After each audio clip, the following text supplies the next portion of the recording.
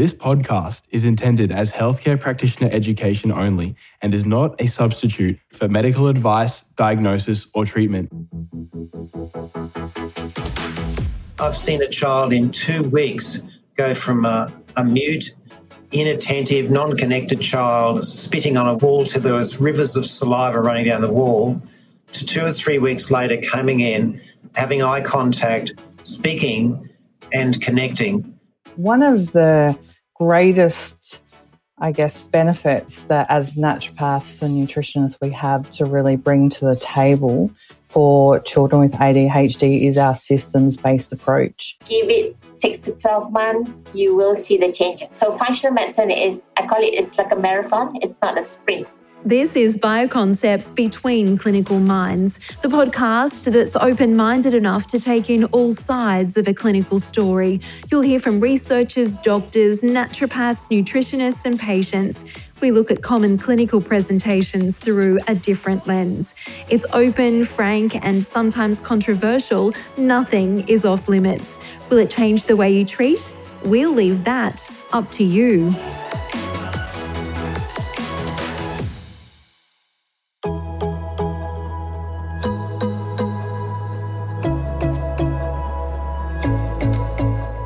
In Season 1 of Bioconcepts Between Clinical Minds, we look at children's health. We talk to experts in the field who will take you into their clinics and share their experience. We'll hear the inspirational stories of change from patients and their families along their healing journey.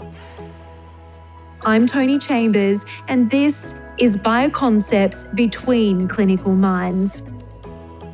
In this episode, we look at behavioural disorders in children and specifically hone in on ADHD.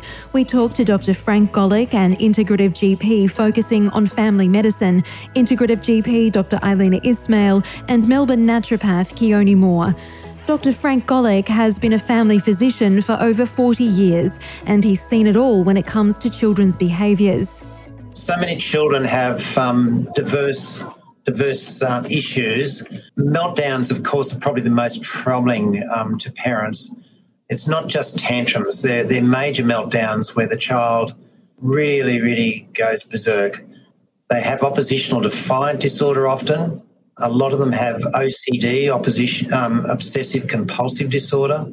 Some certainly will have worrying tics disorder, plus or minus swearing, which can be a Tourette's issue. Some will run away, escape, which is really frightening if they really actually escape from their property.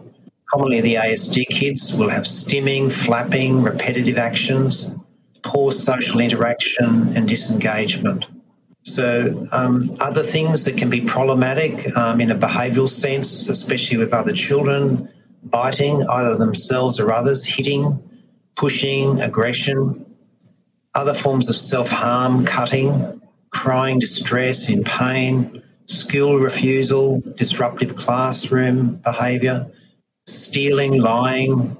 Some of them, the older ones, can be in gangs, of course, sexual abuse, gaming addiction, internet addiction, pornography. So they're problematic things. A lot of the children can have high anxiety, plus or minus depression, separation anxiety, suicidal attempts, fecal probing, smearing, head banging, sleep disturbance, night terrors, bullying, food refusal, paranoid delusions about food. Dr. Golick says these behaviours are common in many diagnosed conditions. So a typical thing would be ASD plus perhaps some PANDAS situation, plus or minus pyroluria. Of course, that brings in a lot of sensory issues. They can be very violent as well, so violent outbursts. They can have volcanic eruptions of anger, and it's quite prolonged as well. It's not short.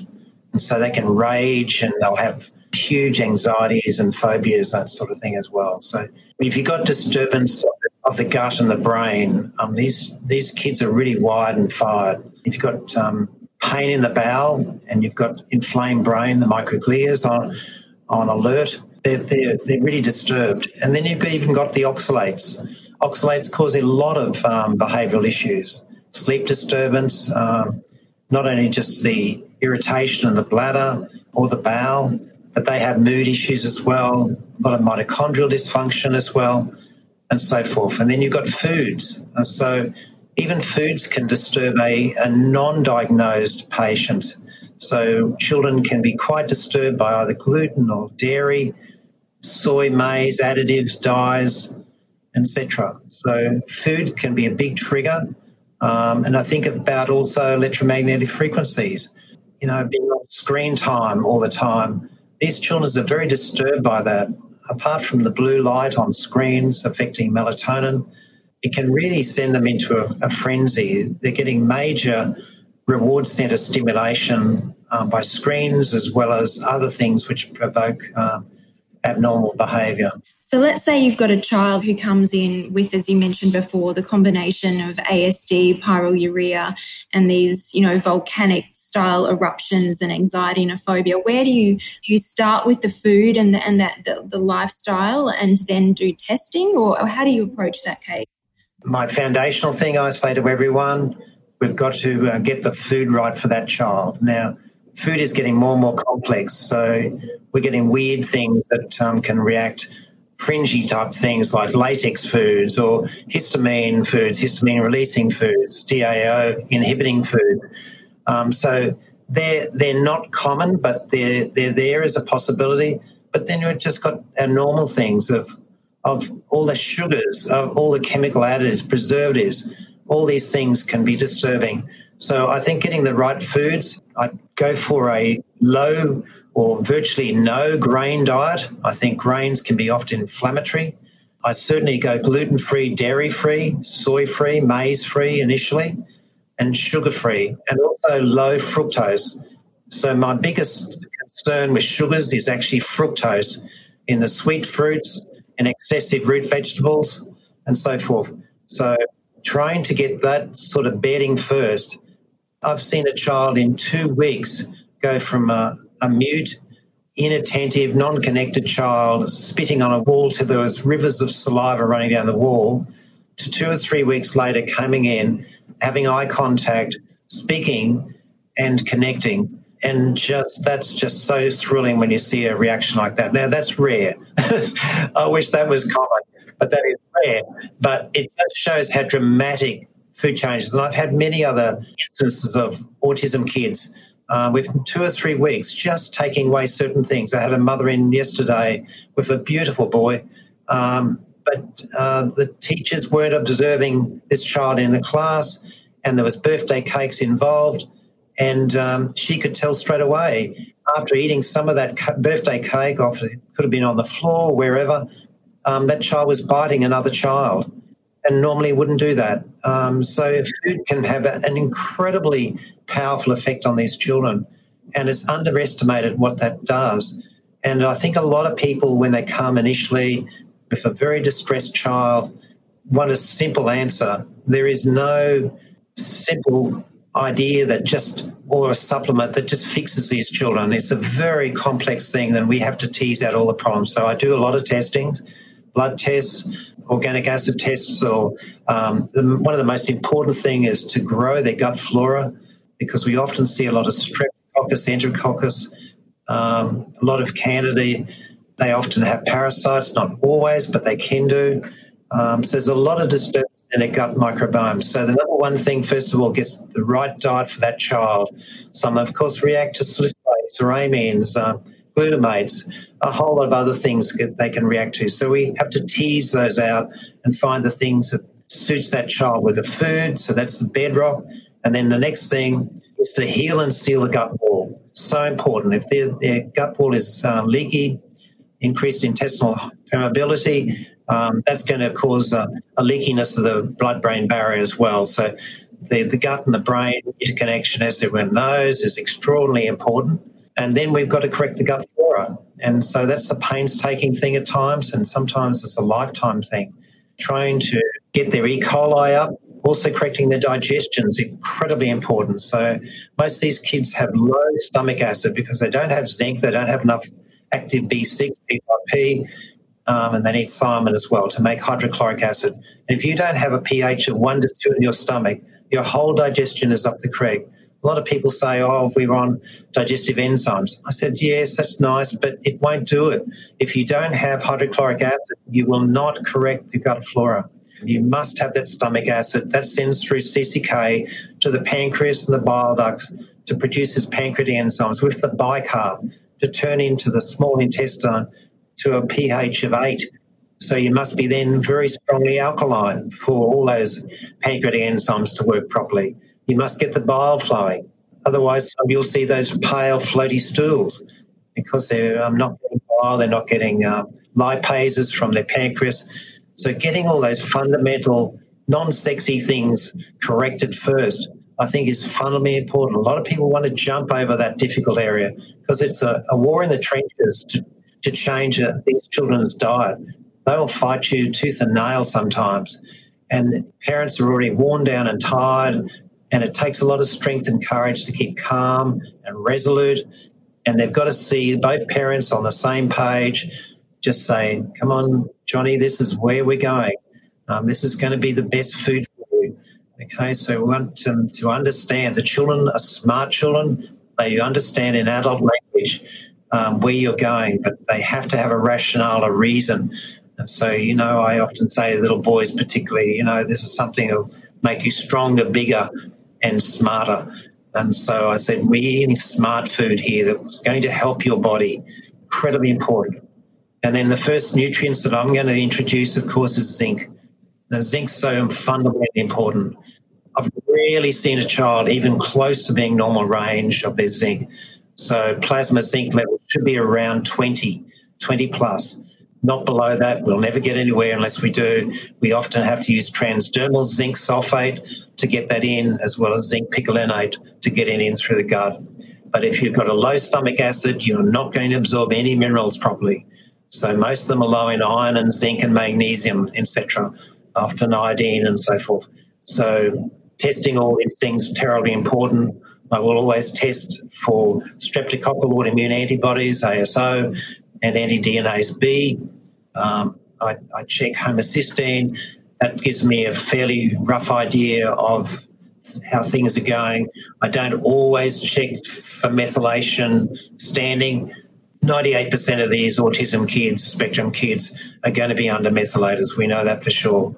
And we certainly check for pyrols. That's an important thing to find out early on as well.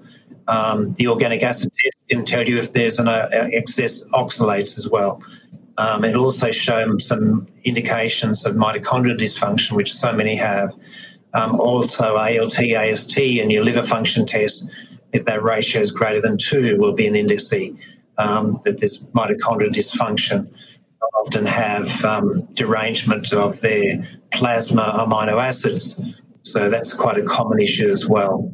So they're just the simple things that we start with. How much do you supplement zinc? How high do you go in some of these kids? It's almost like a sinkhole when you're putting zinc into these children. Very, very occasionally, one child will get their zinc up quite high. I've seen it even go up to 30s very quickly within a few months.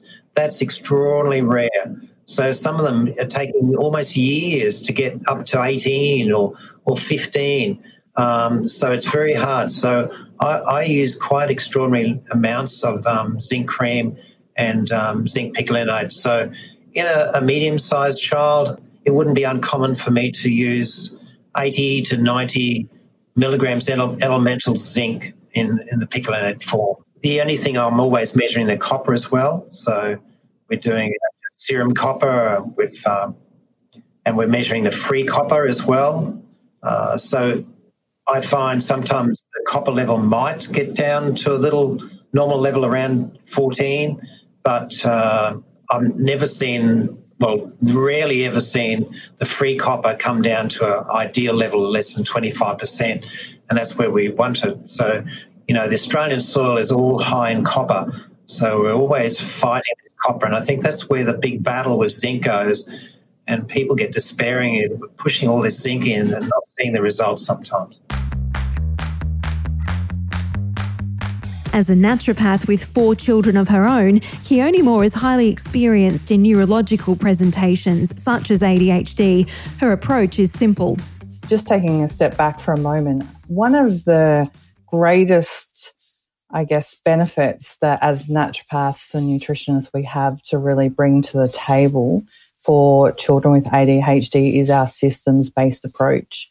So, for example, iron deficiency, the symptoms of that closely represent ADHD. So you've got tired easily, irritable, impaired behaviour, learning difficulties. They've shown if a child is iron deficient that they have lower scores in their school tests.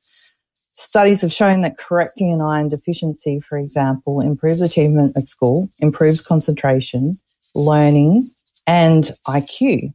So this is something where, from my perspective, it's really important not to just go straight for the diagnosis and therefore, in this case I'm going to do fish oils with a focus on DHA or Bacopa or whatever it is that your kind of preferred treatment is for that label. I think the most important thing that we do is actually look more holistically. If we see how common iron deficiency is in children and the constellation of symptoms are very similar, then I have no doubt that there's some children out there that have been diagnosed with ADHD that actually have an iron deficiency, or perhaps with a low additive diet, most of their symptoms would resolve. I'm not suggesting for a moment that ADHD as a condition doesn't exist, but there is a lot of crossover in terms of, I guess, the range of symptoms that children display and a lot of other factors that might be playing a role that are completely overlooked in the diagnostic process. How often does it happen that you give them iron and then eventually the symptoms start resolving? Well, I have a process that I work through, which is I start with those aspects first. So I don't jump to, this is my treatment for ADHD, for example. So I will do an assessment of all nutrients, including vitamin D and zinc as well, because they could be playing a role. I might consider things like threadworm or pinworm because that makes kids mental. So I'll treat all of those things first. So if we have good nutrition, we exclude nutritional deficiencies, we clean up the diet, get food additives out, treat for threadworm if that's appropriate.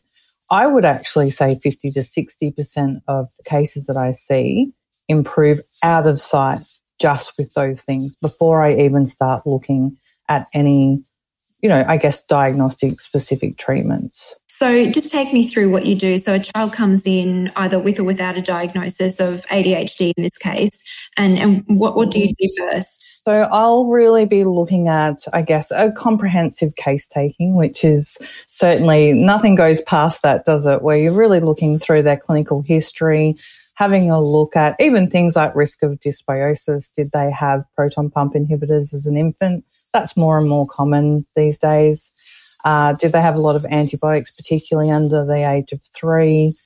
What birth did they have? Were they breastfed? All of those things that might consider, because a lot of my focus is gut-brain axis based. So I'm always really digging deep on those particular questions to make sure that we've got a good understanding of what's going on. But then I'll look for physical signs of iron deficiency, zinc deficiency. In cases where I really feel like deficiencies are going to be playing a big role, I might talk to the parents about how they feel about doing blood tests. Obviously, a lot of parents, might hesitate at that, and, I certainly don't want to send children unnecessarily for blood tests. But if this is a situation where they have an iron deficient anemia and simply correcting that is going to actually resolve their symptoms, then it's still a question that needs to be asked. Dr. Eilina Ismail is an integrative GP in Melbourne. We spoke to her in episode 3 about autism spectrum disorders. She is herself a mum of 2 children with ASD. She's seen an increase in children with ADHD. Like our other 2 practitioners, diet is the first thing she changes, along with addressing nutritional deficiencies. I love vitamin C. I think we are one of 4 mammals that can make our own vitamin C. And it's like one of the major antioxidants in our body. So antioxidants are basically things that can calm down inflammation. And in these kids, usually their brains are inflamed, their guts inflamed. Even mountain goats make like 5 grams of vitamin C a day. And we can't. So that's a good one. It's just that I like to spread out the vitamin C. So a lot of people take a big dose at the start, and then your body humans can't contain vitamin C more than 3 hours. So any excess will come out in your pee. So you want to do it like divided doses. You can't really test for vitamin C because the half-life is so short. Even in the oats test, it's not accurate. And the other thing I like is NAC or glutathione, because your liver makes your own natural glutathione, which is another antioxidant, but sometimes it's just not enough. If your gut's not happy, your liver's probably not happy, so then you're not making enough glutathione. And I forgot to mention sleep. Sleep is such an important thing for these kids. And some kids can't sleep. Melatonin. A lot of people worry about melatonin, but melatonin is like one of the, I think it's the most important antioxidants, anti-inflammatory you can find out there. So it's a good thing for sleep and also for inflammation. What is the impact in your experience, do you feel, of environmental toxicities, environmental toxins these days? Oh my God. We are what we eat, what we breathe, what we touch. And then if we can't change all these molecules and eliminate them, that's when toxins start to build up in our body. And they're everywhere. It's crazy, right? Heavy metals, mold, mycotoxins. So mycotoxins are the toxins that are produced by mold and yeast. The environment, we talk about pesticides, organophosphate. Even if it comes from an organic farm, you got to be careful, because what if the organic farm was situated just beside a non-organic farm, and when the non-organic farm sprays the pesticides and the wind blows it over? So there's nothing 100% organic. And of course, you mentioned this in your own personal life, but the mold is a huge thing, isn't it?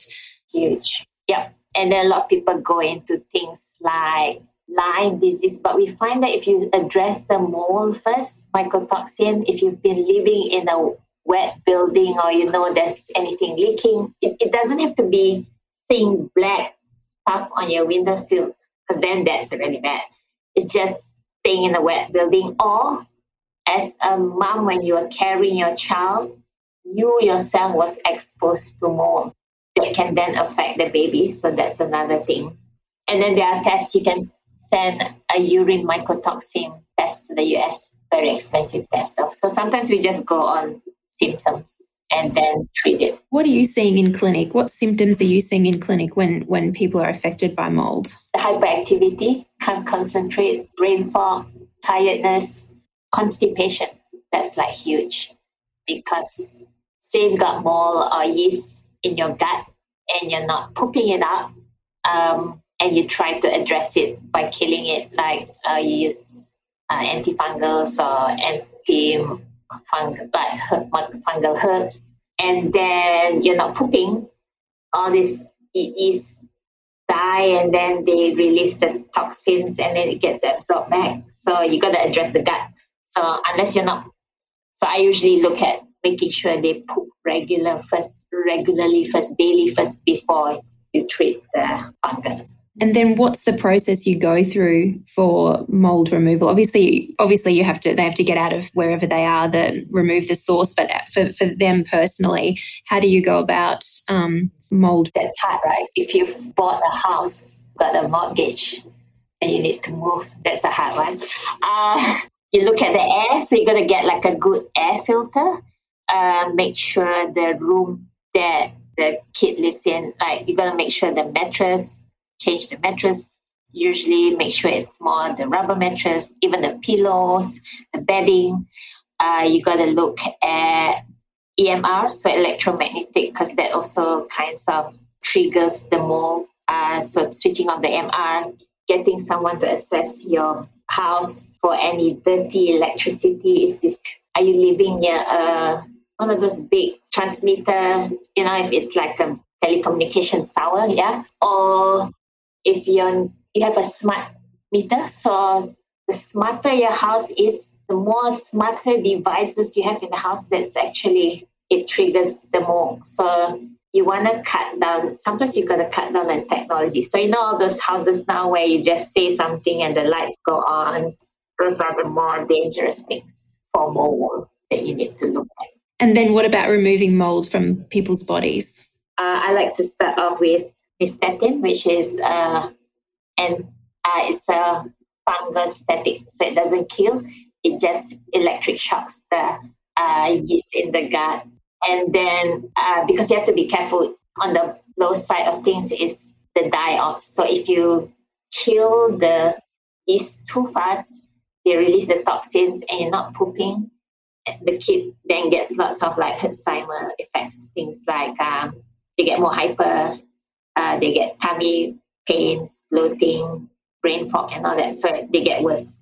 So instead of that, you got to look at breaking down the biofilms because sometimes these yeast are quite smart. They have this protective spear on them. So you got to take enzymes that can break that down.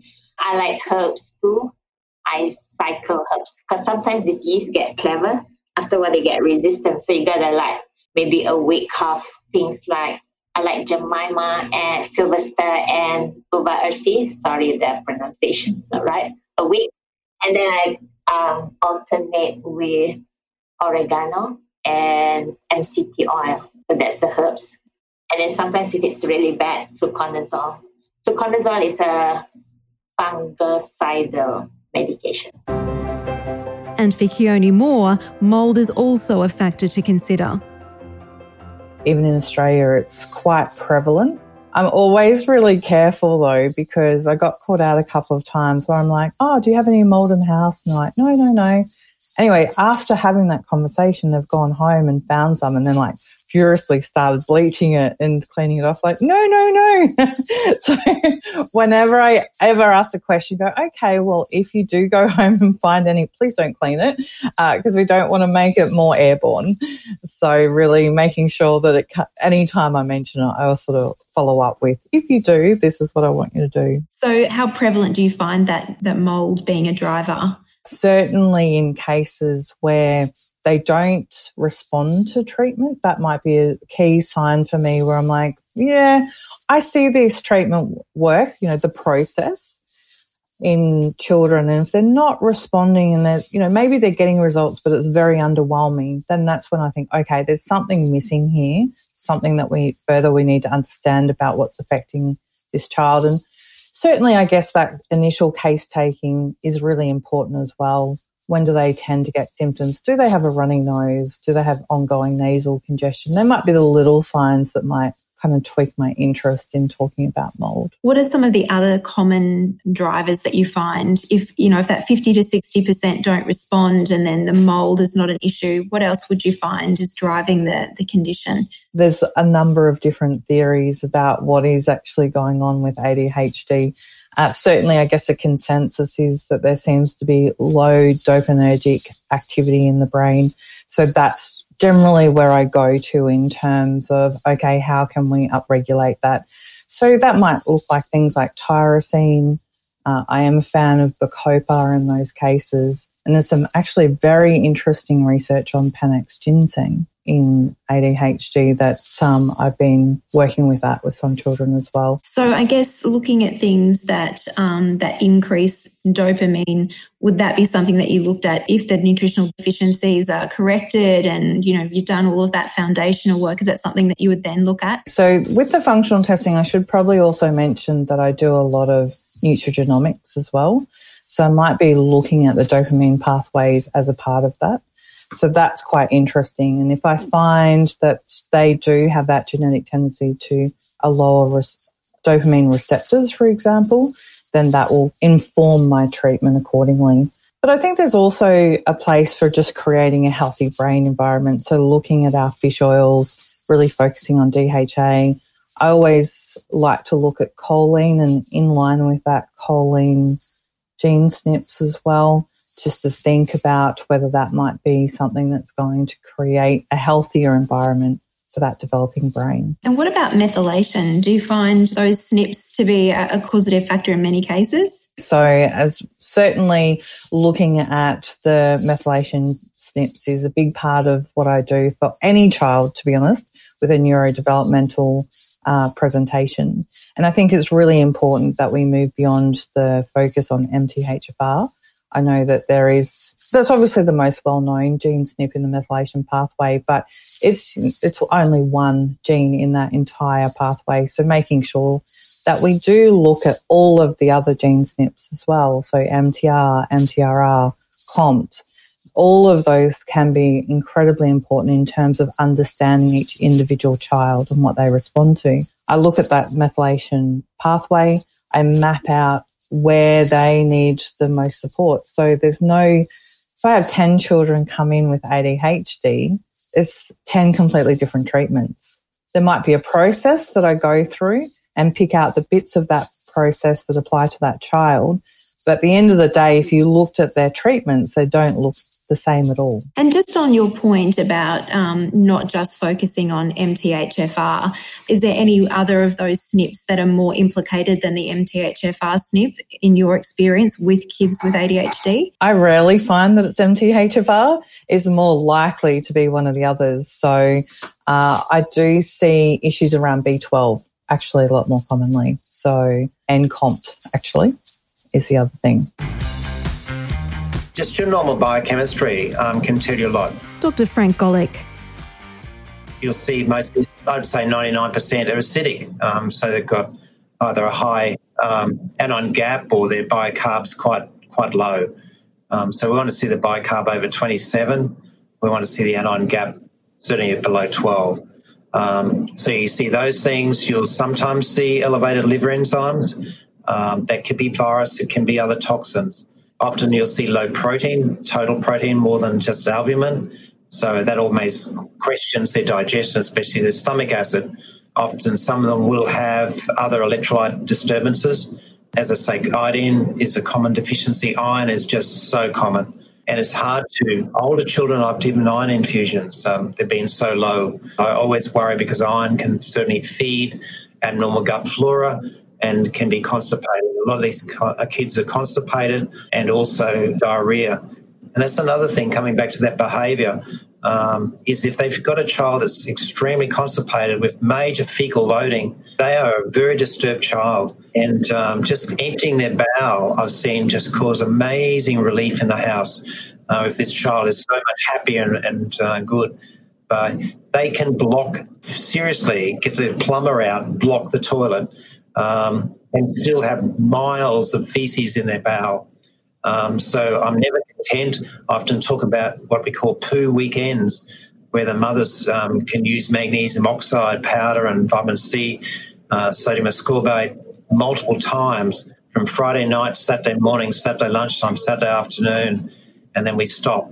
And trying to empty that bowel is just an incredible breakthrough sometimes. Just getting back to the conventional testing, other things that you're really looking for on there? So I always check B12, folate, homocysteine. That gives me an idea. Of course, we'd have to do a methylmalonate urine to see what the active B12 level's like. You can do a FIGLU on an organic acid test as well. I always check iron, as you can tell.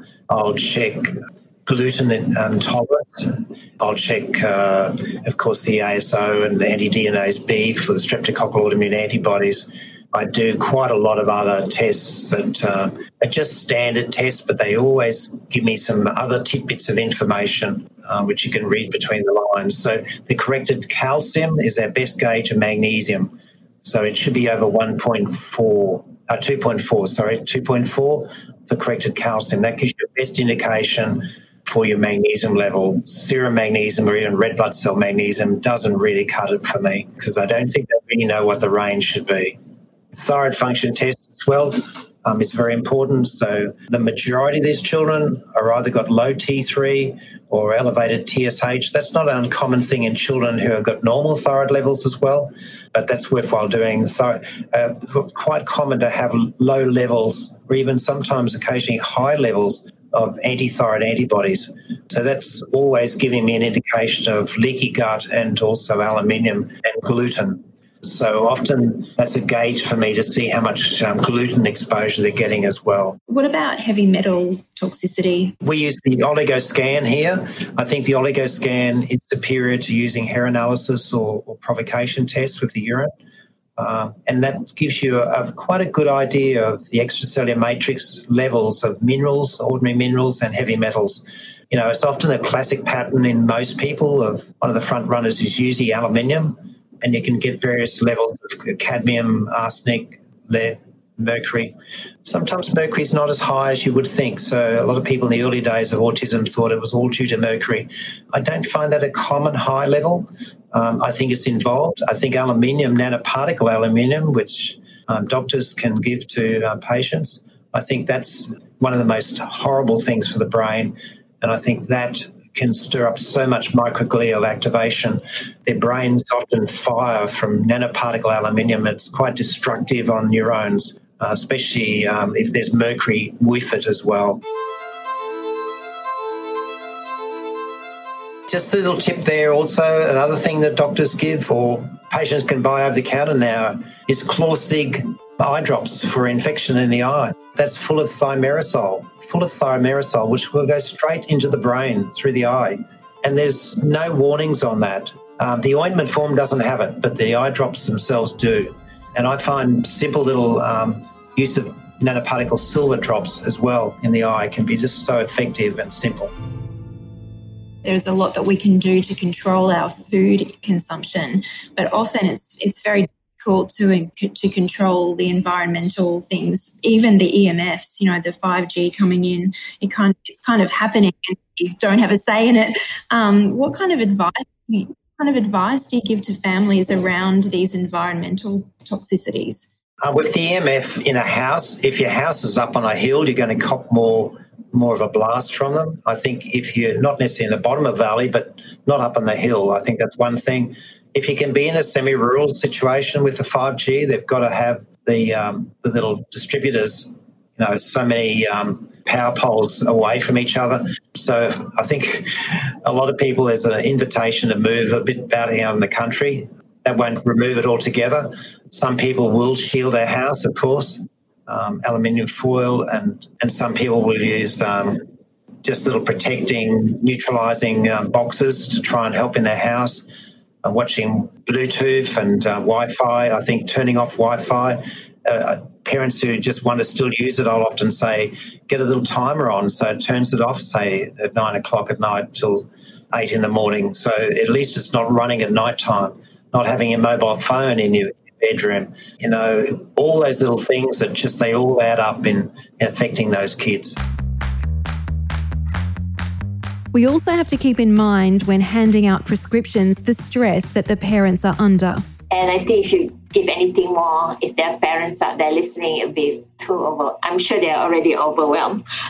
And I find that if you really stick to it, give it like 6 to 12 months, you will see the changes. So functional medicine it's like a marathon. It's not a sprint. So don't expect, it's not like taking Panadol and half an hour later your headache goes away. It didn't happen overnight for this child. Like it could have started from being in the mother's womb. Maybe they had to go through a cesarean section in which you don't get the good bacteria from mom's birth canal. Maybe they had issues with breastfeeding. So again, you're not getting enough good microbiome. And then they grow up with lots of infections, tonsillitis, ear infections. Then they were on antibiotics. So, and then to the point of when they were diagnosed, when maybe they were 4 or 5 years old. So it took a while to get there. It's not going to get better overnight. So to me, that's like one of the major take-home messages, just that you got to give it some time and persist. That's often a question you get. I know I get that. How long is this going to take to work? And it's hard to, I think it's our job as well to set that expectation. Because I've had patients that come for me for a cure. I'm like, no. And it's scary to work with these patients, these parents, because they expect a cure. Then I'm like, no. It's a good point that you make about the stress in the home, because it is a stressful situation for everyone, isn't it? And the more heightened that stress gets, almost the worse it becomes for the child. Yeah. And you got to think of the siblings of the child. If they are neurotypical and mom and dad are spending less time with them, what happens to the family dynamics of that? Because I have a neurotypical son. He's like the middle child syndrome. Now grown up, he thinks like, yeah, mom, you never really spend time with me. I'm like, oh my God. So then the guilty mom syndrome sets in again. In the next episode of Between Clinical Minds, we talk again to Dr. Frank Golick and Keone Moore, this time on PANS, Pediatric Acute Onset Neuropsychiatric Syndrome, and PANDAS, Pediatric Autoimmune Neuropsychiatric Disorders associated with streptococcal infections. We explore diagnosis and treatment.